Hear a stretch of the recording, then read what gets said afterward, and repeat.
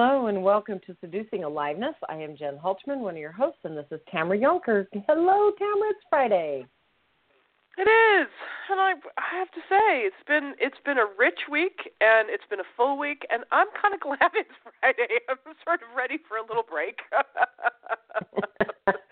Yeah, a little weekend break. I'm ready. Yeah. The weekend timed itself just right. Sure did. Thanks, weekend. Yeah, we've broken up with a lot this week, and based on listener comments and feedback, I think some people are still breaking up on Tuesday, and it's Friday, and they're not quite caught up. So, good news. You've got 2 days to get through the rest of the week that's happened. That's fun. I would say this week has really been a what? So there's been quite a few what the fucks, and now what? And so before we get into breaking up with being right, I am glad that Tamara got me queued up and ready. And let me just give you a heads up that next week we are going to be addressing letting go, breaking up with, or releasing, letting go of the you of your past. So if all of you have been asking, well, if I do that, I don't know who the hell to be, good news. We've got a week for you. So we are going to be breaking up with the definition of who you believe you be, the comparison of who you were and who you are now, the conclusions that you thought you should live into, the expectations of you, and the habit of being you. So that's where we're headed next week. So get through this week so you can join us next week. It'll be super worth it, I promise. Oh, that's so funny great. that you just introducing that, like giving us that little teaser, made me want to go right into it right now. And I'm like, nope, that's not today's topic. Yeah. Today we really need to talk about this being right. You know, you're right. You know, you're right. You're right. I know I'm right. I know you're wrong. I know you're right. I'm wrong. I'm right. You're wrong then. Because really, that's crazy making. That thinking is crazy making. It is. It really is. And I just would love to invite people, just as we start off the show, to get curious. What is so vital? I mean, some people will cling to this as if it's life or death. Some people will cling to this need to be right as if it's life or death. What makes it so vital that you be right?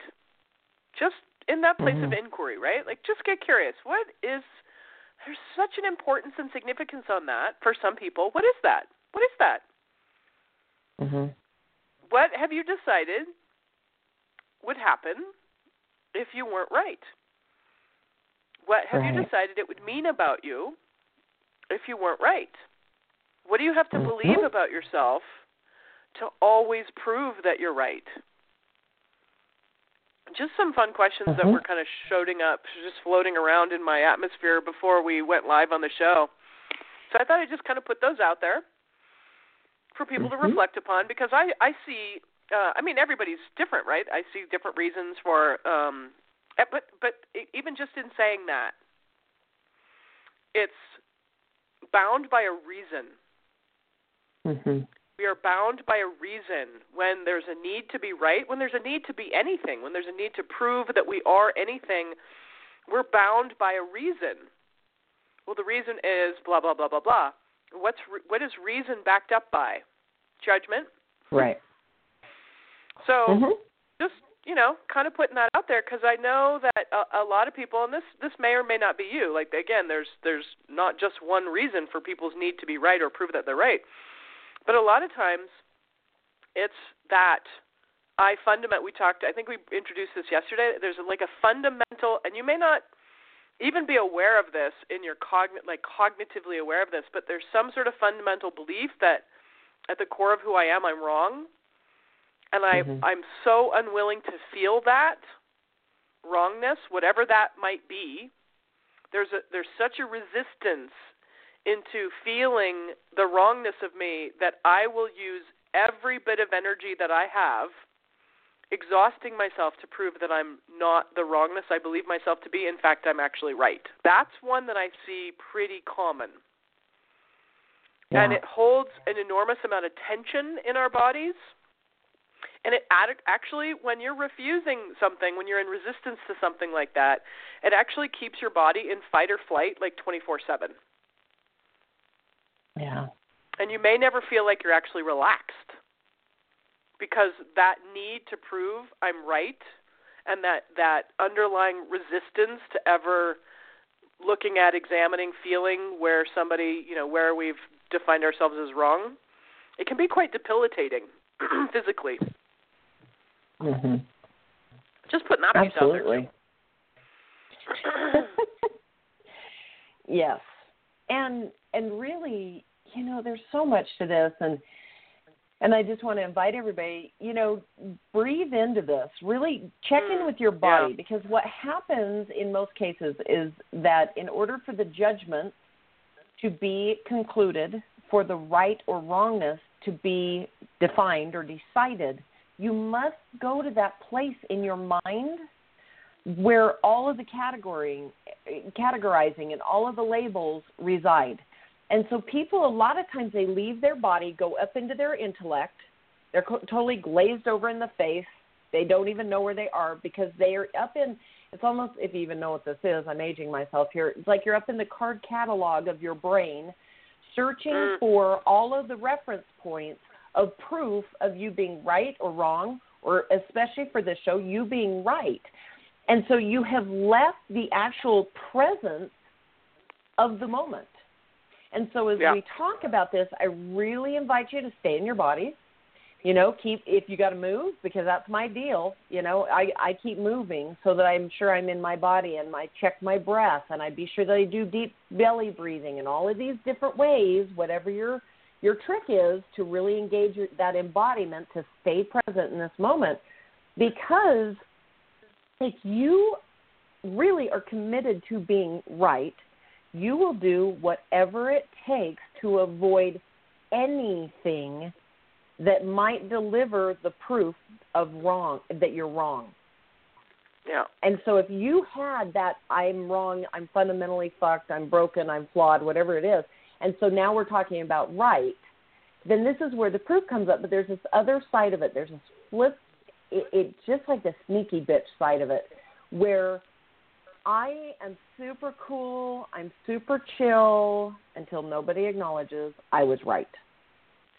Like, I don't let it be known that I need to be right, but when I am, you better acknowledge it.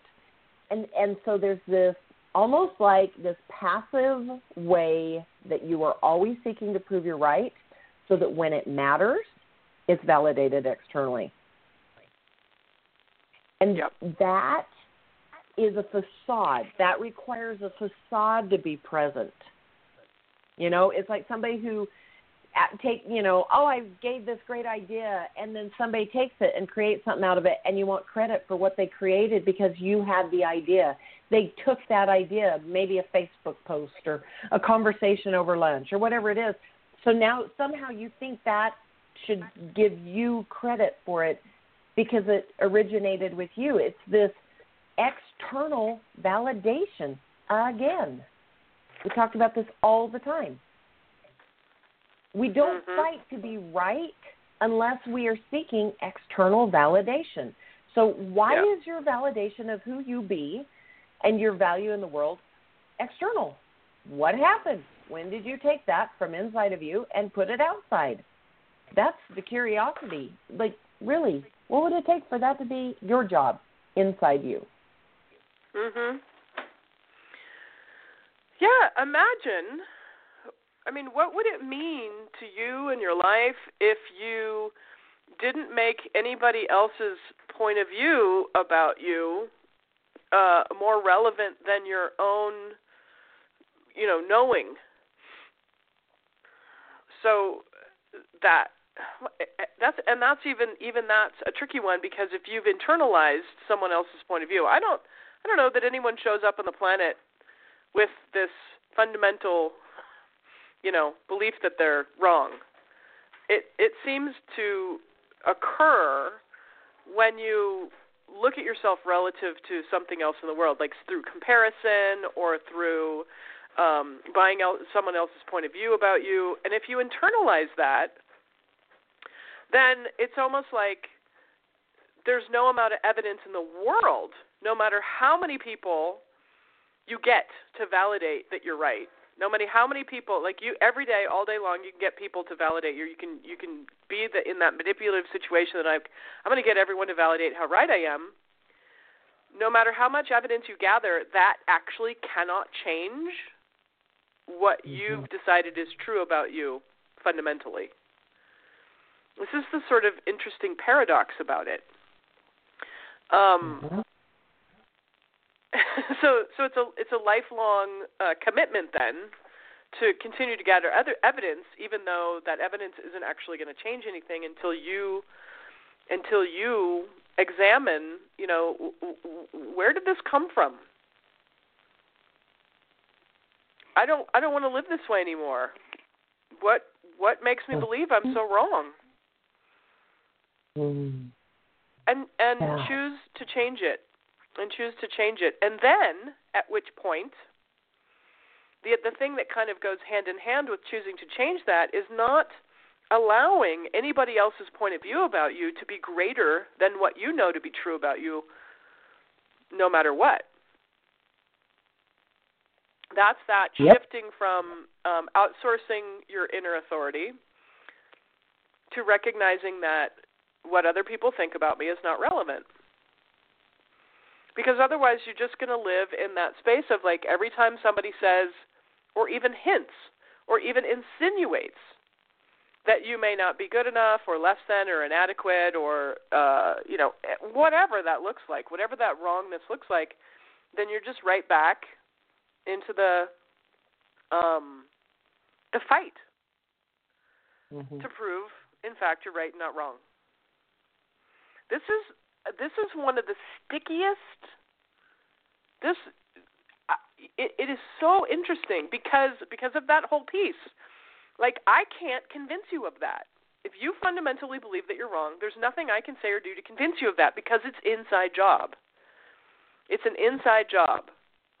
Now, I might be able to give you bunches of approval and, say good job, give you accolades, pat you on the back, pat you on the head.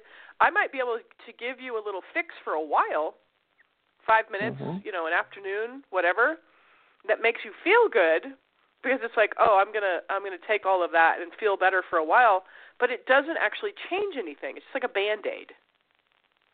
So this one is so tricky because it's, in fact, an inside job. No matter how much evidence you gather, it's not going to change the fundamental belief at the cornerstone and foundation of your entire, belief about yourself. So somewhere there just has to be I'm going to give it up. I'm going to give up the wrongness of me. I'm breaking up with wrong. I'm breaking up with the need to be right. Yeah. For me, it was kind of like embracing my humanity. I mean, that's just a way of describing it, right? It's that warts and all, good, bad, and ugly.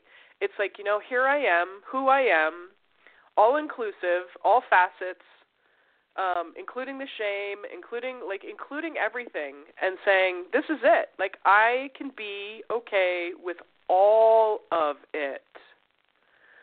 I don't need to hide any of it anymore. It's getting off the right and wrong polarity and just saying, this is what is. And that's the difference of really being present and really having direct experience of yourself. Because otherwise you're in your head all day long thinking about how to prove that you're right, how to gather evidence. And you can't really be present in life if you're thinking. Your whole experience is muted or even secondhand because it's happening in your head. You're not having direct experience of what is.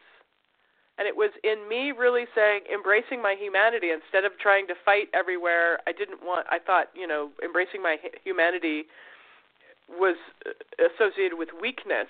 And as I've shared before, I didn't want to be perceived as weak because that was how I judged my mother as a victim and blah, blah, blah. All these things kind of went together. And I was like, you know what? At some point, I made the choice to include all of it. All of it. Because life is messy. Living is messy. Being all of you is messy. It's not perfect. It's exhausting to constantly try and categorize ourselves into right and wrong and then have to, uphold that all the time. It's exhausting. It is. And I love what you said about it takes us out of the present moment. Because if you are proving how right you are about something, it's already taken place. If you're rehearsing conversations or revisiting past conversations, you're not in this moment to enjoy it. You're using this moment you have to either pasteurize or futurize what's going on. You're cooking it. You're in the stew of seeking the right and all of the facets of being right and all that stuff, and it takes you out of this moment. And so it stops the progress. You could be creating something new, but instead what's most important to you in this moment is being right. So what we say quite often is, what do you spend the most time on? What do you give the most attention to? That's your priority in life. So if you think that your priority is maybe your family or your career or whatever it is, but you realize that you're not actually focused on your career and, furthering your career or loving your family or spending time with them, because when you're in those things, you're actually creating whatever it is that's going to validate how right you are. That's an awareness of what the true priority of your life is. The priority of my life is to be right. And if you can acknowledge that that's what you spend your time, your energy, everything you're scheming, all the plans you're making, that they revolve about being right, then you can get that's kind of part of it. You want to change your life, you got to know where you actually are. You can't be an asshole and pretend you're Mother Teresa and think you're going to go from Mother Teresa to where you want to be. You got to get real about being the asshole first before you can go to where you want to be. There's a reality here to check in. And if you've got a priority about being right, that's the breakup that's wanting to happen. So being in denial about it, instead, what I would really say is, what would it take for you to really just acknowledge, no bullshit. And you don't have to go broadcast it on Facebook and, you don't have to go confess your sins to a preacher. None of that shit is required. But get real with yourself. I am pretty damn well obsessed with being right. I think I might be a right narcissist. I think I actually might be obsessed or addicted to or have a habitual tick about being right. And start there. Because what I found when I was in denial about a lot of my own personal shit and pretended like it didn't stink was that when I claimed it and said, you know what, this is the truth, this is actually where I'm at, it felt like relief because I wasn't lying to myself. I was still playing the facade with the world, but with myself, I actually got to relax into the truth of how I was living my life.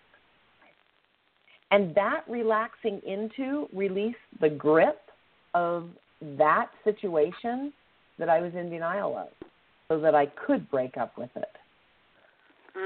So that I could say, wow, hey, you know what, dear John, right. I know you've served me well. You've been my best buddy. You've been the best obsession I could have. We have spent nights together, every minute in a car. All of my self-dialogue has been with you. You have been my best lover and friend. I really have enjoyed our time. and it's time that we go our separate ways.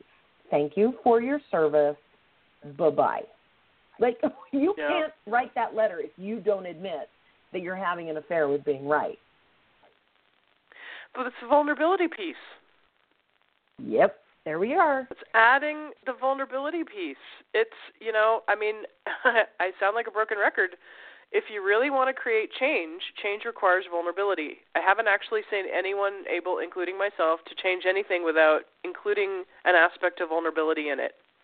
Because it's what you were just saying.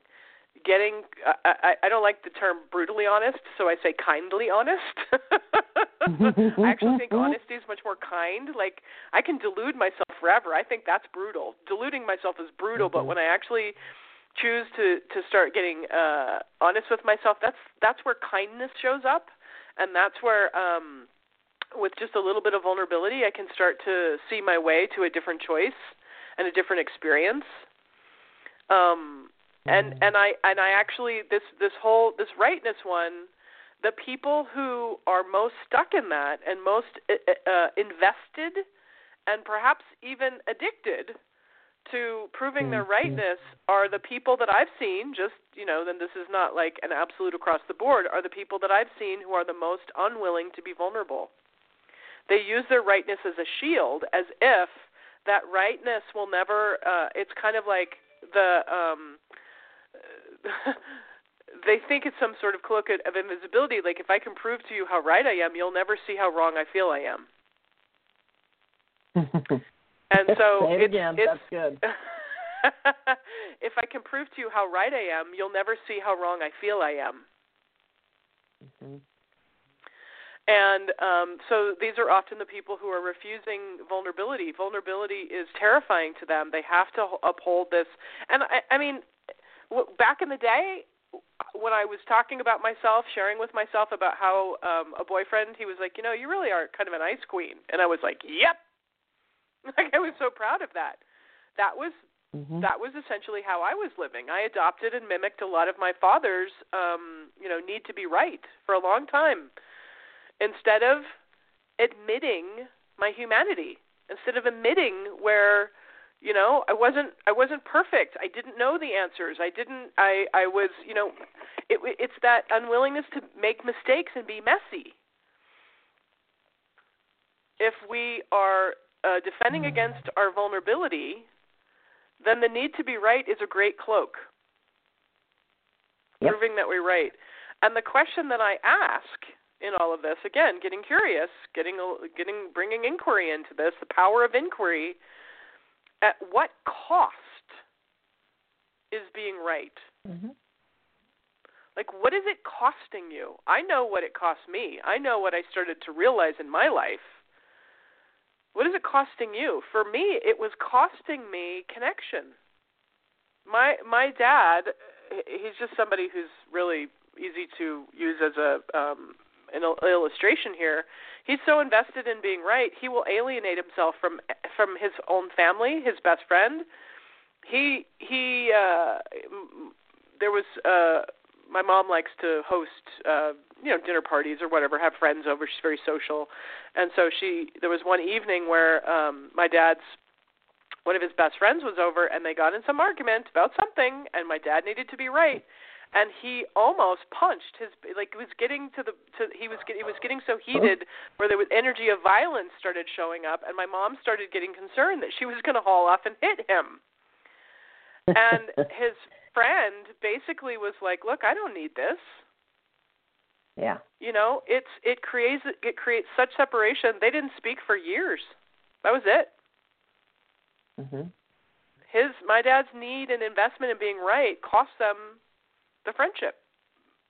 They might be friendly again now, but I don't know that it'll ever be like it was. I don't know. That's his business, not mine.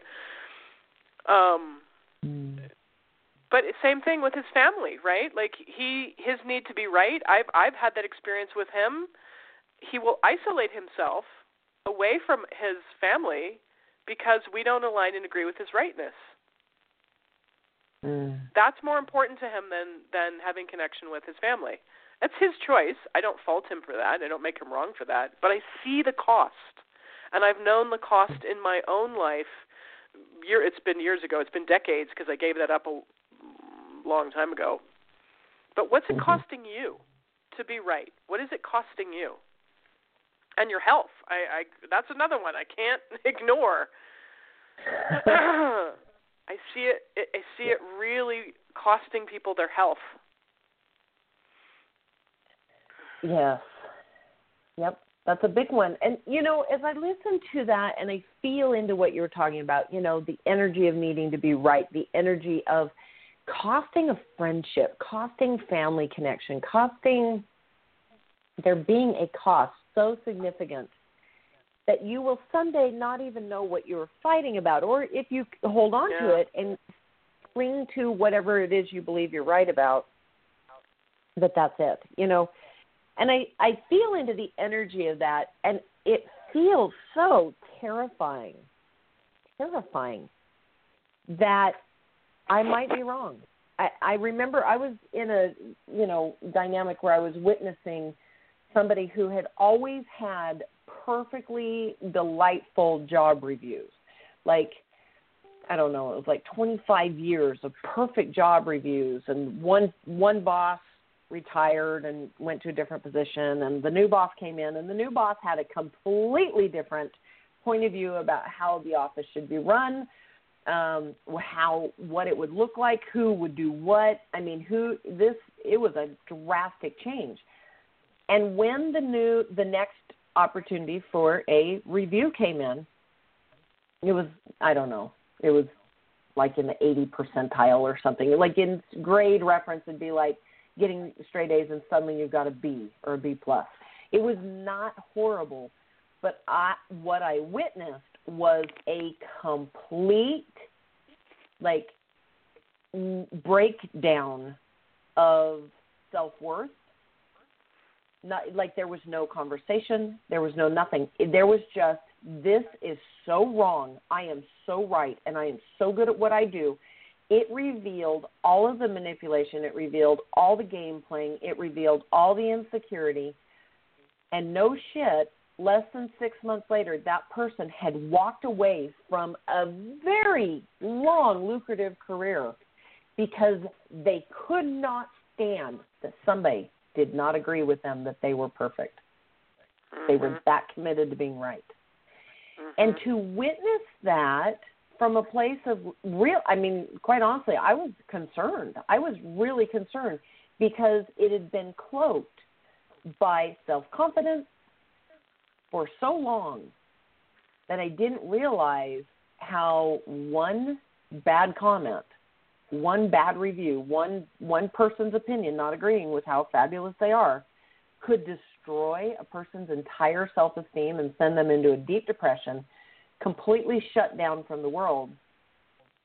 I thought to myself, my God, this has been holding on so tight internally for so long for one thing to shatter an entire person's view of the world. Yeah. And a lot of times in Hollywood and, all this stuff, they'll say, don't read the critics' comments. There are critics out there. Don't do it. Some people get really obsessed with it and they go on Twitter and they fight with their critics. And, there's all kinds of shows out there about it where you can watch it and see it. So it's external. So maybe you won't take it so personally. But the truth is, if everything you're doing requires that everybody agree with you, then you're not doing it for the delight of doing it. You're not doing it for the love of doing it, for the sheer sake of just experiencing that in your world. You're doing it to create positive feedback. Yeah. And that, to me, is worth getting curious about. Like, what would happen if, and I've had people say this when I do the visibility groups and such, what happens if you get a bad email or somebody hates your show? I'm like, well, what? What do you mean? What do I do? There's nothing to do. You mean you don't respond? I'm like, well, I thank them for their feedback. Like, I don't, it really doesn't affect me that way. And people quite often don't recognize how attached they are to that, how personally they take that. So if you take something like that personally, be aware that what it is you're doing, you've got a big attachment that you're keeping everybody happy, so they'll have that good review of you. Is that authentic? Is that true? If you're living your life so you don't rock a boat ever, are you really enjoying your life? Something to think about. Yeah. And you know, these are kind of extreme examples, and we could probably come up with lots more of them. And there's other ways that people will use right. Like I know you can use being right as a form of control. Mm-hmm. I'm thinking about all the times when a parent will say, "This is what I want you to do," and if you don't do it, you know, you're disinherited from the will, or you're you know, you can't live here anymore, or you can't. You know, like, and it's just simply like, you know, if you date that guy, if you take that job, if you don't become a doctor, if you, you know, stuff like that, where it's like, I've decided what's right for you is that you become a doctor, and if you don't do it, then you're disinherited from the will. Or I've decided what's right for you is to, you know, date within your religion. I actually know this. I had a girlfriend when I was in high school, and she was Jewish, and her father required that she date and marry a Jewish man. And he would threaten her about, you know, and of course she had a little bit of rebel in her. She's like, "Oh yeah, watch me." But you know, that point of view that I am right about how you should live, what you should choose, what's the right way to live, what's the right decision, can be, again, a way of trying to control somebody, to getting you to do, and that can cause rupture, obviously. Mm-hmm. Obviously, mm-hmm. If you demand that, I mean, if you believe that your point of view is right above all else, and you're like, I demand everybody in my life to comply, to align and agree, like, this is it, this is what's right. And I'm the head of the household, or I'm the boss, or I'm whatever, you know, this can cause rupture. This can I mean, what kind of, what's the word I'm thinking of? Loyalty or are you getting when you demand somebody align and agree with you? This is right. Is that really loyalty, or is that just obedience? And I don't know, like these are just all the ways. Another way that I think is probably more common in date, because there's subtle ways, right? Not only these more extreme ways, but there's also these subtle ways. And if you've decided how you do something is the right way, how you fold the towels is the right way, how you fold the sheets, how you do the dishes, how you I don't know, mow the lawn, like how you do something, if you've decided it's the right way, and then somebody comes along and starts folding the towels a different way, and then you're like, well, never mind, just let me do it.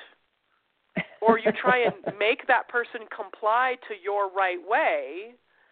What does that cause? What does that create? Is that a way of refusing somebody's contribution? If they can't do it your way, then just get out of here. Never mind, I'll do it myself. And then do you get to complain about how you have to do everything, except you've refused anyone's assistance because they couldn't do it your right way? There's all kinds of ways that this shows up subtly. And that was one of the things I really had to give up years ago when I first moved in with, you know, people, roommates in college, and then my first boyfriend in my early 20s. And guess what? Everybody does stuff different ways. And if I had decided that any of the way I did it was the right way, what is that costing you? Mm-hmm. You can use right as a way of refusing and not even know that you're refusing receiving through the need to be right. Mm-hmm.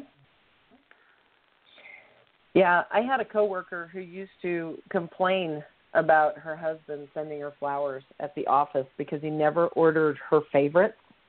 And so every week this guy would have flowers delivered to her on Monday, and she would complain about the color. They were never good enough, okay? So he came in one day to the office, and he was waiting for her. She wasn't back from an appointment. And I simply asked, I said, you always send flowers. And I am so amazed that you always do. Like, that's amazing. Wow. He said, well, I got tired of getting in trouble for never getting her flowers. And I just kind of laughed, like, yeah, okay. And so he said, but isn't it funny that I'm doing it wrong still? And I was like, what? Wait, what? And, because I didn't know. We didn't know what had gone on at home, if she was telling him how wrong he was. And he laughed, and I said, wait a minute, you know that you're ordering the wrong flowers. He goes, yeah, I'm doing it on purpose. And I said, why? And he goes, because if she's right about how wrong I am about the flowers, she doesn't bitch about the housekeeping or what I cook for dinner or whatever. He was actually purposely choosing what to be wrong about because it was a distraction from everything she had been harping on him that she was right about in other ways. And I remember I actually stopped, sat down, looked at him, jaw dropped, like, holy crap, that's freaking brilliant. He said, so yeah, I spend probably $30 a week to give her something to bitch about. And I was so impressed, first of all, because, he's retired, she's still working, blah, blah, blah, that he was like, I know she needs to bitch about something, so I give her something to bitch about. And there was he was like, hey, it works for me. It's great. Talk about allowance. He really meant it. It was allowance. Yeah, it was amazing. Yeah. And she had no idea. Like, it was his little secret. He was just so happy, oh, every time. I know what she's going to bitch about for the week. I wonder, ask yourself, I don't think there's anyone who can't relate to this. So those of you who are listening, ask yourself, have you ever been around somebody who's always judging you that you can't get it right? Whatever it is, folding the towels, doing the dishes, mowing the lawn, some task at work. Ever been around somebody who's always judging that you can't get it right? And there's the constant criticism about it, it's just not perfect enough. How long do you want to be around that person? How often do you want to be around that person? Or do you pretty much be like, every time I'm around them, it just doesn't feel good to be around someone who's constantly criticizing that I can't ever get it right. Well, here's the question I want to ask. What if that person is you? What if it's actually you who's the one who's constantly judging that you can't get it right? What is that creating in your world? What is the cost of internalizing that somewhat that critic, that, what is it? The critic. There we go. The critic. Never get it right. Yep. You want to fire that critic? Is it time? And then would maybe the need to always prove that you're right simply evaporate? Yeah. How many people have internalized that critic and made it their own? And so it's not even the outer world anymore that's, that they're fighting against, but it's themselves. Right. Yeah, because really then it makes me get to the point where I consider, so how much energy am I using in the pursuit of proof? Because all the energy that I am using in the pursuit of proof is energy I am not creating my future based on what my desires are or what I want to do or my goals or whatever my dreams are. And that feels, wow, that's really something to consider. Is there any energy going into the proof of it? It's just amazing. It's a common theme. It's a common theme to, here's where I'm right, and look, I have proof about it.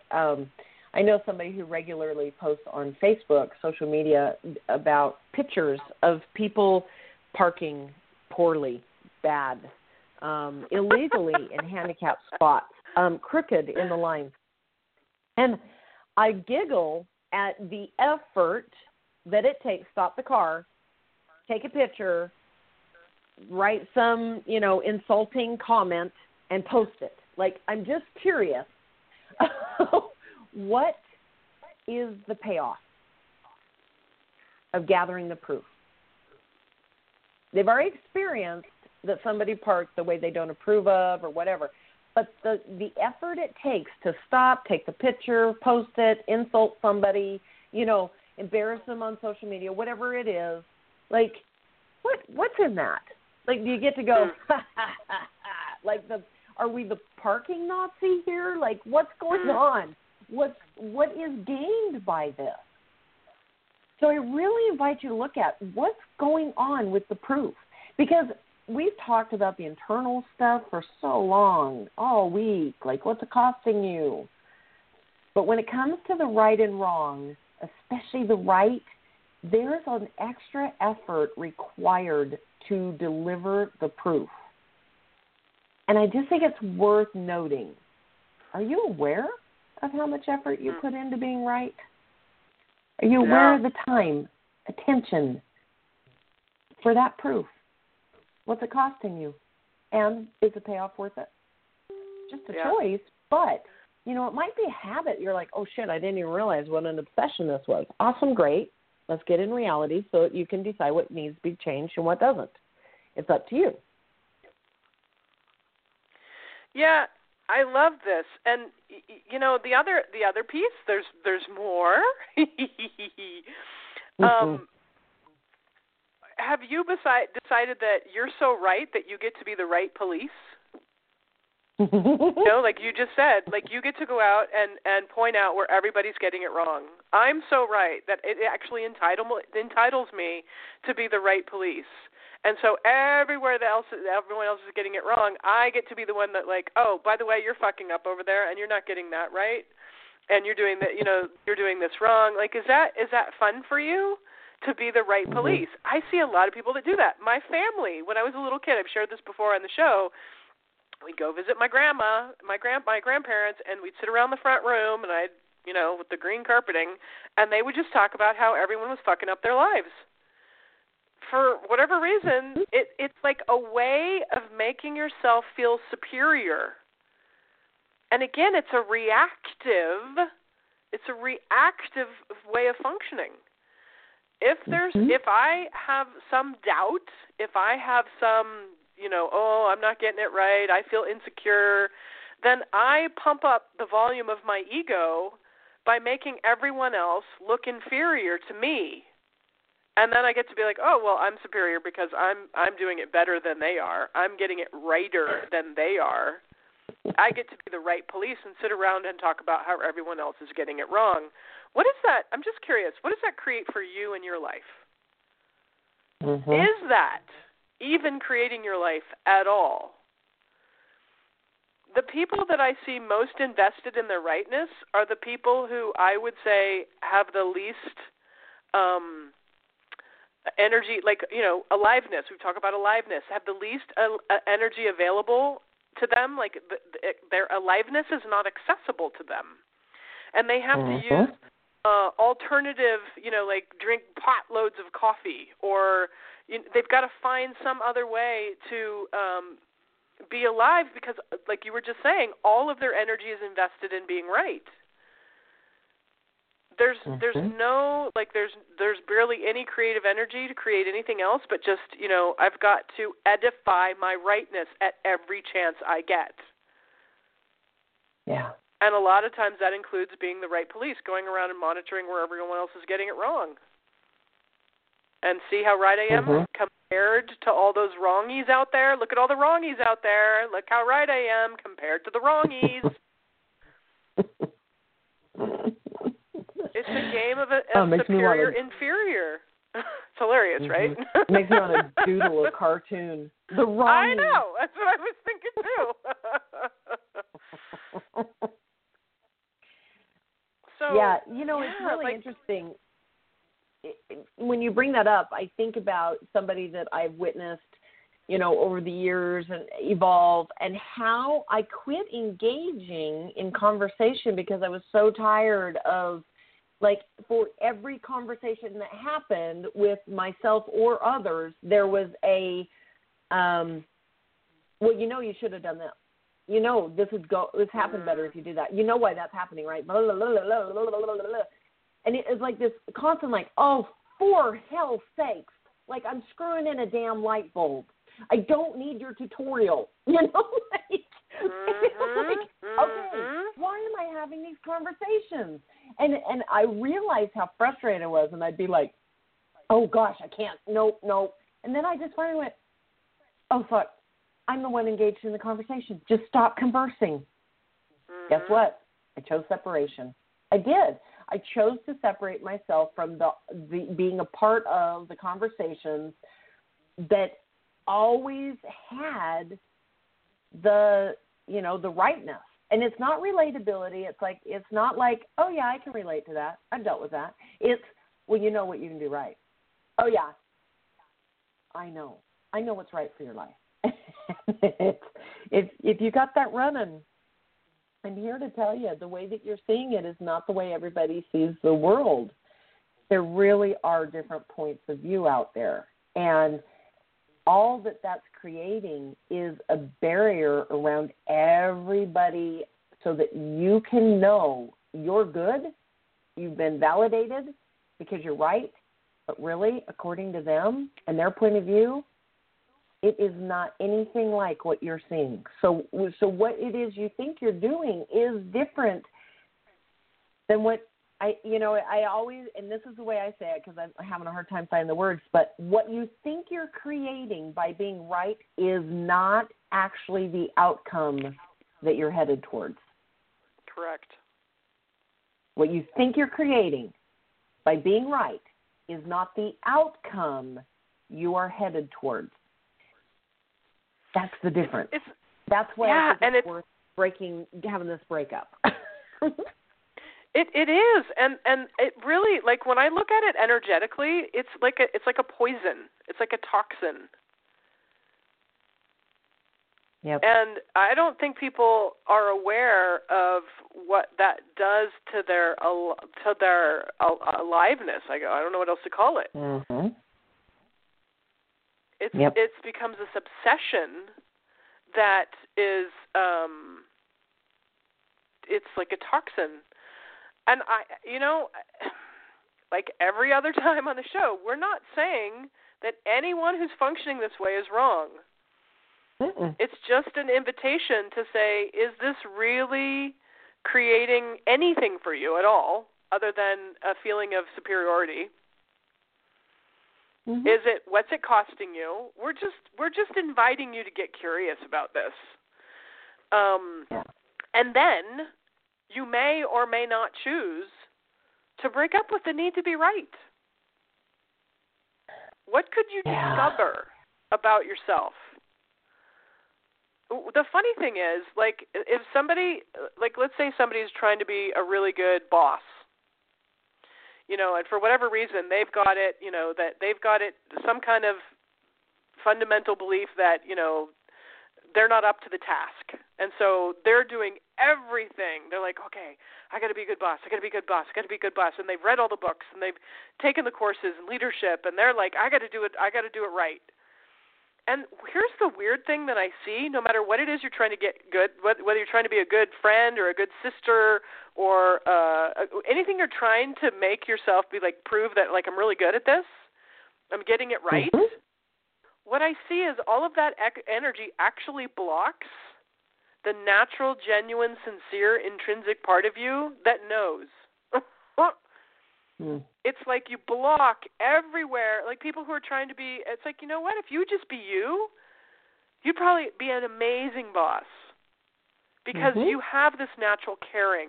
You have this natural, innate intuition about things, but you're trying so hard to get it right and be a good boss that it's actually blocking everything that's natural and everything that's genuine and everything that's authentic. And I think, that whole thing about, is it actually creating what you think it's creating? all of your need to be right, it's probably taking you about it's like, this is where we delude ourselves that we'll get to the destination we desire on this path. And I'm like, no, I'm here to tell you, actually, it isn't likely to work. Whatever result you think you're trying to create is likely not going to, it's like, driving east on Highway 80 and thinking you're going to get to LA. Good luck with that. Not going to happen. So what if there's this amazing you that you haven't given a chance to show up and shine because you're so busy trying to get it right and prove that you're right? What if letting go and breaking up with right and the need to be right actually allows this you that you've never allowed to emerge to show up and see, hey, wow. And this is the poison, this is the toxin that I'm talking about. It's like killing. It's not allowing that natural innate you that has so much beauty to it. Doesn't let it out. Doesn't let it be present. Doesn't let it ever see the light of day to be revealed. Ever. Right. Ever. Yeah. And how much is this need to be right stopping you from trying something that you want to try, like a new hobby, a new creation? How much is that desire to be, that obsession to be right, stopping you because you're not willing to go through the discomfort of being a beginner and learning and getting feedback, that kind of thing? Like, how does that stop you in that way? Because there's a lot of people, I'm not even going to practice something because I suck. Well, what's the point of practice, by the way? It's to increase your skill in something. I don't like practicing because I'm not a professional. I'm not, a master at it yet. Okay. Yeah, you're skipping over all of the judgments you have about being wrong, so you can never get to the desired outcome you're actually wanting in your heart. That is the whole reason you started something.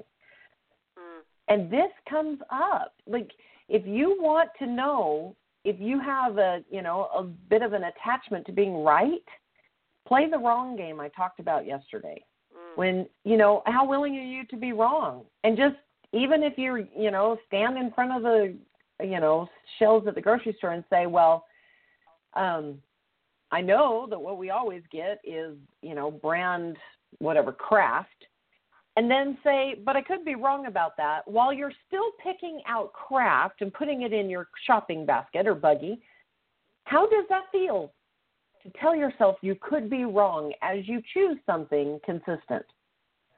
Because for a lot of people, what that does is it brings up the anxiety that's hiding out, all the judgments that are sneaking around about admitting that you're wrong. And you'll find out pretty quickly how obsessed you are with being right if you're willing to play the wrong game, which, for those of you who didn't listen to yesterday's show, that's just simply setting a period of time. And even if it is untrue, acknowledge yourself as wrong about everything you possibly can in a playful way, even when you know you're right. Like, are you willing to say, I'm wrong, even when you know you're right? Or do you have to justify and correct that you're not really wrong, you're just playing the game? Like, you'll see how tightly wound this obsession is. Yeah. I love that when you introduced that yesterday, playing the wrong game. I think that's a wonderful way to start breaking this habit. And what came to me later after the show had already finished, and I'm glad that you brought this up because now I remember it again. Where have you conflated? Where have you created an association? Where in your head does right actually mean? Oh, yeah. I know people who have, when they say right, that when they have the need to be right, what that actually means is the need to be perfect. This has to be perfect because right means perfect. And if I'm not perfect, I'm not right. So ask yourself that question. Have you conflated right with perfect? Have you created all these associations around perfection is right? That's a biggie that you might be hiding from yourself. Just might be hiding yourself from that one from yourself. Because perfect is a total illusion. There is absolutely no such thing. Mhm. Nope. You can't get it. I'm going to let you off the hook right now. You can't get it right enough to ever be perfect. Actually, I was like, I said that. I was like, wait, that actually is going to freak people out. I think of that as letting people off the hook, but I see actually how they're going to freak me. Be like, oh my God, I'll never be good enough to be perfect. It's not what it's about. Right. Yeah, this is that thing. Okay, breathe. Be in your body. Yes, breathe. If you just discovered that, you have all kinds of attachments with perfection, that might have just flipped you out a bit. Take a deep breath. Feel your body, all your limbs. It's okay to become aware of this, to get real with yourself, get truthful with yourself about how it is you're functioning in the world. Because if that is how you're functioning, then that is the truth. And you can choose what the first steps are. At least you're taking the steps from where you are instead of some fantasy of where you pretend to be. Because those first steps over there won't really move you from this place. And so it's really good to get clear about this is the truth of where I'm at. Yeah. The good, bad, the ugly. And that does require vulnerability, which takes us back to really where we started. This show is, are you willing to be vulnerable? Are you willing to be vulnerable enough to be you? To drop all that's attached to that. Because that's really what it requires. It's one of the things it requires is vulnerability. Have that intimacy with you to be you. Because as we go into next week's shows where we are going to be talking about, breaking up with the definition, what defines you, breaking up with comparison, you comparing yourself to yourself, breaking up with conclusions and expectations of you, and really breaking the habit of being you is going to require some vulnerability, some truth, lots of intimacy, and all that goes into it. So, how kind can you be this weekend with yourself? As you consider, are you willing? And, if it feels scary, you might want to grab a buddy. Say, okay, here's the deal. Listen to these crazy girls on Seducing Aliveness, and they have fucked me up. And so I want a buddy to go down this rabbit hole with. Will you play? And see if somebody will come along on the journey and bring them into the conversation, share the link to the show with them, and let them come on as you go into the vulnerability of next week. And really, let's just see who you can be if you drop all these things and strings that make you the puppet of who you thought you had to be. Ooh, that's going to be fun. I know. It's so fun. And here we are at show 90, so we've got 10 more shows till our 100th show. I'm very excited about that. Wow. Thank you for being a part of getting us here. We started this in April, and here we are in August, and it's pretty spectacular, I will say. I think it's kind of interesting. So thank you for joining us, and as us, I mean Jen Halterman, myself, and Tamara Yonker, my amazing co-host, and thanks for being here with Seducing Aliveness. We'll be back with you next week. Thanks, Tamara. Have a great weekend, everybody. Yeah. See you Monday. Bye-bye.